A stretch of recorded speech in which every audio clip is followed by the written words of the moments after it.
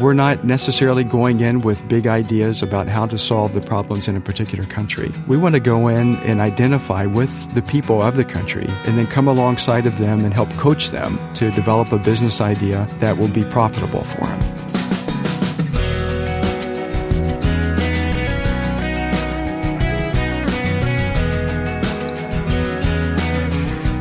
Our guest today on First Person is Dr. Michael Cooper, who will introduce us to the mission of the Timothy Center. Hello and welcome to this week's edition of First Person.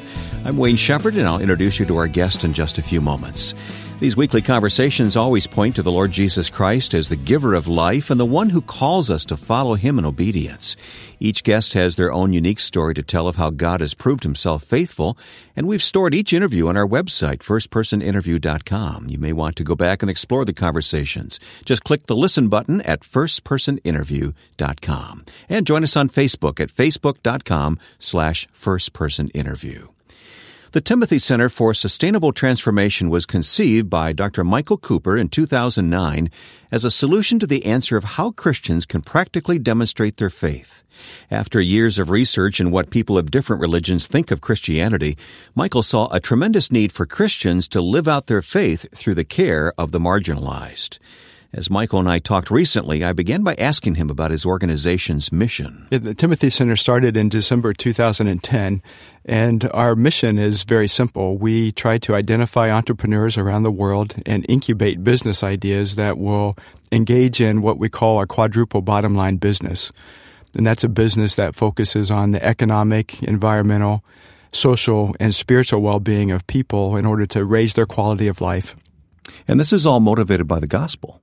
Very much so. And this has been a journey, part of my personal journey, of seeing that we need to focus not only on the spiritual lives of people, but on their physical lives as well. Well, tell me about that spiritual journey for you then. How did God lead you to this point? And, I mean, starting the Timothy Center is no small task. It hasn't been, but it's been a joy to do. The journey really begins in 1990 when I was a missionary with Campus Crusade for Christ, and made that switch from Campus Crusade with the Evangelical Free Church and began to church plant in the country of Romania. And what I began to see was that there was a need for us to address some of the physical needs, but my focus at that time was really on the spiritual needs of people. I was, after all, a church planter, and I wanted to concentrate on the soul salvation of people. But over time, I began to realize that that wasn't enough, that we really needed to care for their well-being in a physical way, too. And we weren't doing that as church planters. And so over, this period of almost 20 years, I've come on this journey from seeing that the gospel is as much a part of the person's spiritual life as it is a part of their physical life. Have you found acceptance? This is not something evangelicals are noted for.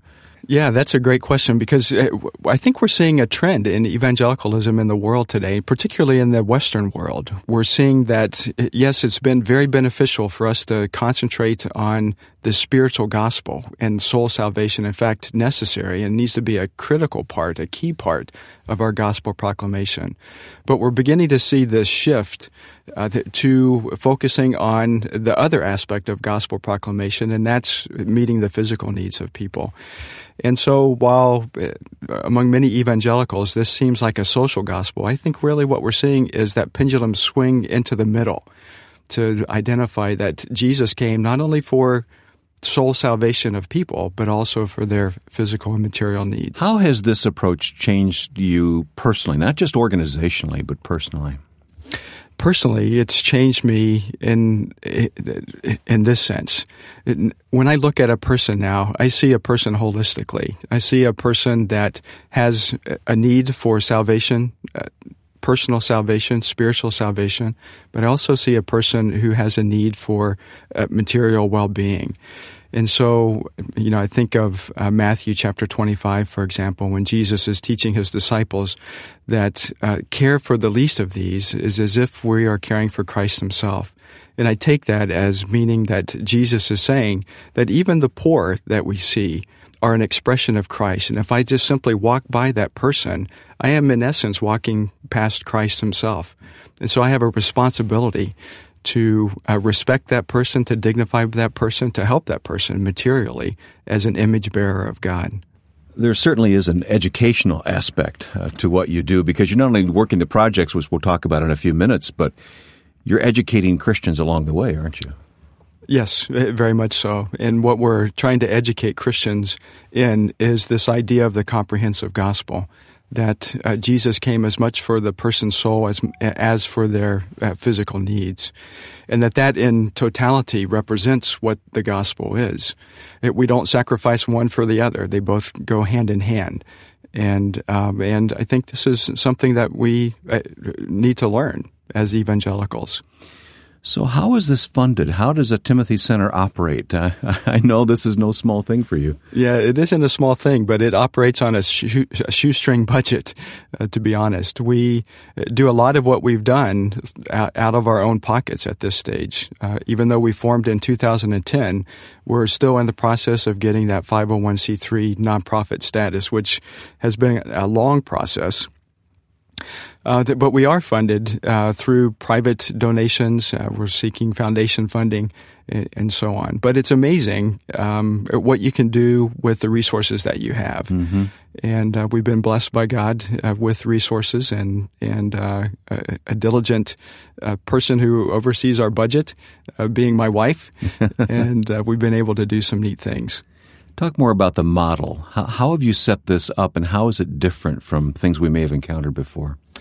Yeah, there are a number of different models in the world today in engaging social issues, and even among Christians. But the predominant models are newer in themselves in the sense of the rise of an emphasis in the business world on social business. Social business generally focuses on a double bottom line, that double bottom line being the financial aspect of the business, but also a social component of the business. Where we're different is that we focus on a quadruple bottom line. So we're focusing on the financial aspect of the business, but we're also focusing on how that business can engage in environmental issues, social issues, and spiritual issues. And so all of the businesses that we're attempting to start have that comprehensive focus, so that we can get a real societal change. You know, I believe, Wayne, that if a society is going to change, the worldview of a society has to change. And where I see social businesses falling short is that worldview change. They can change some of the social conditions of people, but unless the worldview of a people is changed, you're not going to see a comprehensive societal change. Business, of course, typically has one bottom line, and that is if it's viable, if it's making money. It is viable if it's making money. But you have a different approach, as you've just said, but you have to stay in business. You have to have funds to operate. So do you put a different emphasis on the bottom line? Not necessarily a different emphasis. What we're trying to do is emphasize the business model comprehensively. And so while we're very much about profit and the businesses that we're starting will be profitable businesses, we don't want that profit to overshadow these other components of helping the environment, for example, or helping particular social conditions, but also helping the person spiritually. And so we don't want that profit to overshadow these other components. Mm-hmm. That has happened even in the history of Christianity, as we see business has been a part of missions since the modern mission era. Paul was a tent maker. We can go all the way back there if you want. Yeah, we could. But even in recent times, in our times, in the modern mission era, missions to the United States, for example, were very much focused on commerce and Christianity. This is what some have called colonialism, or the 3 C's of colonialism: commerce, Christianity, and civilization. So commerce has always been a part, or to some extent, to missions, but what has happened historically is commerce has overshadowed Christianity in the mission of the gospel. What we're trying to do is to keep all of those things in balance and say that, yes, profit is good. We need to stay in business, And we want to stay in business because we know the businesses that we are doing are going to benefit society, both in all three ways, in the economic way, or all four ways, actually, in the economic, in the environmental, in the social, and in the spiritual ways. What do you do, and we'll talk about some of the specific countries and projects in a few minutes, but what do you do to stay sensitive to, local and ethno issues that need to be observed? Our emphasis is being able to start businesses that are contextual. And so I apply my missions training and my educational background to business so that when we go into a particular context, what we're looking for is how do you do business in that context? Much like we would ask the question, how do you do a church in that context? Mm-hmm. We don't come with the assumption that Western capitalism is a panacea in every situation. But we come sensitive to the cultural values of people and try to build a business around those values. And so we spend a lot of time doing research. So you must listen before you act. Absolutely. In fact, most of our projects have been initiated by first going into a country and listening to the people and hearing what their concerns are, what they see as issues. Coming up on the second half of today's program, we'll talk more with Dr. Michael Cooper of the Timothy Center.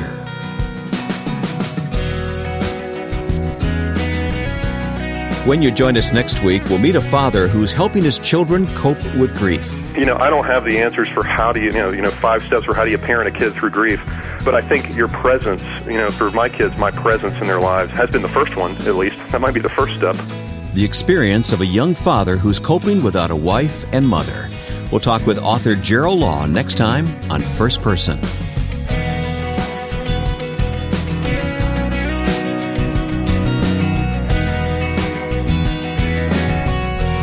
Talking with Dr. Michael Cooper today on First Person. He is the founder and president of the Timothy Center, a very unique ministry and a model, and we want to explore that further today by talking about some of the specific projects. Now, you mentioned several countries at the outset today. How many countries are you involved in? Well, we're involved currently in Uruguay, Haiti, Romania, and the United States. And for an organization that exists the way that you've described, that's got to be a stretch to cover all that territory.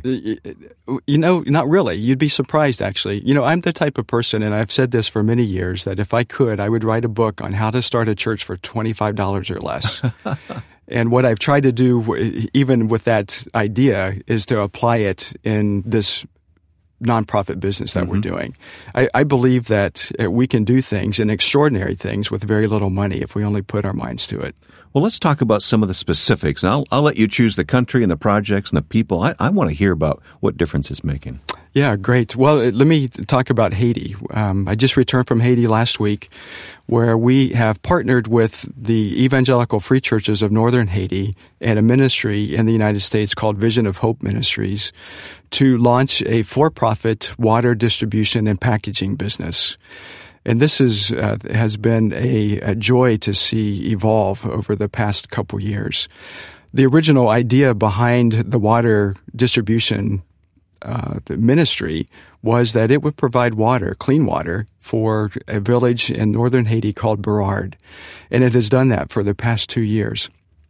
The water plant right now pumps about 2,900 gallons of water every day. And about almost 2,000 gallons of that goes free of charge to the city or the village of Berard. What we're trying to do now is to move that model into a for-profit model while still being faithful to the original vision of that water plant and distributing that water for free.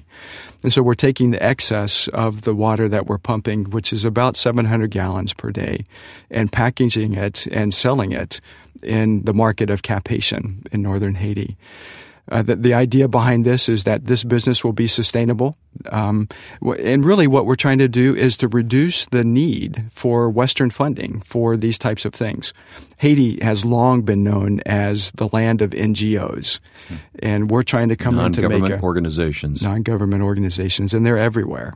You can't go, a couple hundred yards without seeing a truck or something that represents an NGO. Yeah, and we're grateful they're meeting needs, but And that's the big but in this, is that we need to think about how can we help Haitians self-resource. Now, you've said several things that really piqued my interest. One of them was partnership. You're doing this in partnership with existing churches, right, and with existing ministries there. So you're not starting from scratch. We're not, and that's key to who we are. We see the value of what has been going on in the world and in the countries where we're working, and we want to come alongside of those people, those churches and those ministries, to help them think through creatively, how can they be self-sustaining? And so Haiti is one example. Another example of this is in Uruguay. We're partnering with the Christian Associates International, which is a Western church planting organization based in California, and with San Geronimo, which is based in Montevideo, Uruguay. And we're coming alongside of them to create a business that will help address the issue of COPD in Uruguay, which is caused by the burning of rice husks after the harvest of rice. Wow. And so what we're doing there is taking the rice husk, and this is in the research and development stage at this point, but the idea is that we're going to take the rice husk, combine it with a adhesive, and press it into boards to provide low-cost building material for low-income housing in Uruguay. But it's a panel that we believe is marketable in all of South America. So a form of pressboard, kind of? A form of pressboard that's using a raw material that is just being burned. Yeah. And those pollutants going into the atmosphere and causing respiratory illnesses. Where do these ideas come from? This idea was generated by a Uruguayan. I was down there, was invited to go down a couple years ago to talk about social entrepreneurship. The ministry that invited me down, Christian Associates, wanted to see if there were ways in which social businesses might be able to advance the gospel, but also advance the church planting movement there. So as I was sharing with a group of Uruguayans about social entrepreneurship, one young Uruguayan came up to me and said, "You know what? I have this idea. Rice is one of the primary crops in Uruguay, and the husks right now are not used for anything, and they're just burnt. Is there a way that we can take these husks, combine them somehow, and make a low-cost building material for low-income housing?" And so this was an idea completely generated out of Uruguay. I'm working now with this young man who's an engineer and his architect partner. And we're putting together a business plan. We're seeking some capital funds to do the research and development. And we're very optimistic in the future of this particular project. Taking you back to Haiti for a moment, the other thing that piqued my interest when you started talking about the water project was that you were focusing on one village, one location. So many times we move in and we try to save the entire country and do big things for God. You're focusing on one place. At this point, we're focusing on one place. But it starts locally. It starts locally, and we're making a difference there. We've been able to employ 3 people at the water plant. The water plant is located right next door to the church that is sponsoring or that we're partnering with, and we have a whole development scheme, if you will, for that particular area. We're working alongside of that church and the Northern Haitian Evangelical Free Churches to start a recycling business as well. So these lessons you're learning, they're transferable, aren't they? I believe that they are. But the key to them being transferable is that we are trying to be culturally sensitive. Mm-hmm. We're not necessarily going in with big ideas about how to solve the problems in a particular country. We want to go in and identify with the people of the country what they see as the issues, and then come alongside of them and help coach them to develop a business idea that will be profitable for them. How do you both lead and make the local people actually be in charge of these kind of things? That's kind of a balancing act, isn't it? It is a balancing act, but I think the key to it is not being there. So I'm not in Haiti right now running the water plant business. You advise and coach, and we advise and coach, and we let them develop the business as they see it needs to be developed. They are the experts of their cultures. I'm not. I know something about business. I know something about how to engage culture, and I bring that expertise to them. But in terms of the actual functionality of a business how it will work in a particular culture, they're going to be the best person to do that. There was a principle that I learned a long time ago from Roland Allen's text, Missionary Methods, St. Paul's or Ours, was such an instrumental text for me as a missionary. And what Allen argued was that if we are believers, we all possess the same Holy Spirit. And that Holy Spirit, the Holy Spirit, He works in us in the West as much as He does in any country in the world. Mm-hmm. And so if we can simply trust the Holy Spirit to guide others as He's guiding us, then that is so liberating in our work. And so, in essence, what we're doing is we're trusting God to work in the lives of people in different countries to help their own particular circumstances as they are led by the Holy Spirit and as they try to make their businesses profitable. That's an excellent point made by that book. What evidence do you have? I know that you really put a lot of prayer and a lot of time into this. What evidence do you see of God at work through what you're doing, Michael? Well, we're young at what we're doing, and this is very much a entrepreneurial project, and it's trial and error. But we're seeing God at work. So, for example, I was down in Haiti just last week, and we were trying to get the packaging equipment from Port-au-Prince to Cap-Haïtien so that we can begin the business. And as we were doing this, we were able to meet with a congressman who said, whatever it is that you need in order to start a business here, just come to me and let's talk, and I'll help you do whatever it is that you need. That's one place that we're seeing God just bring those relationships together. Things that you could not orchestrate. Things that we couldn't orchestrate. Here's another example, Wayne. One of the projects that we're starting in that same community of Burrard is a university. And we're partnering together with Vision of Hope Ministries, the Free Churches of Cap-Haïtien, the Southeast District of the Evangelical Free Church. And we're coming along to create a university campus to help decentralize education in Haiti. That's been one of the issues that has been on the forefront of people's minds since the earthquake.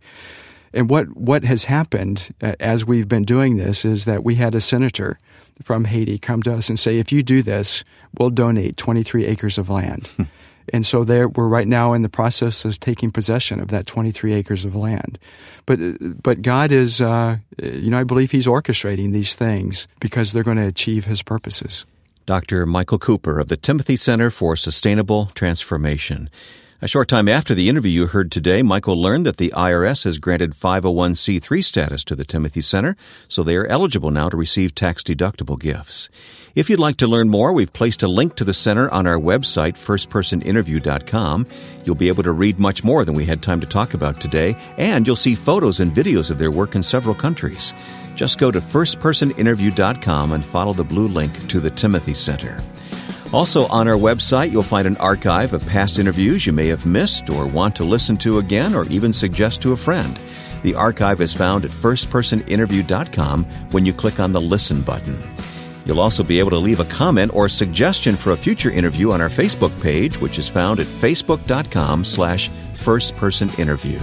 Once again, that's facebook.com/firstpersoninterview. We're also found on iTunes as a podcast, which you can download automatically. Next week, you'll meet author Gerald Law, whose wife recently succumbed to cancer. He'll pay tribute to Susan and talk about experiencing grief. Now, with thanks to my friend and producer Joe Carlson, I'm Wayne Shepherd. Thanks for listening to First Person.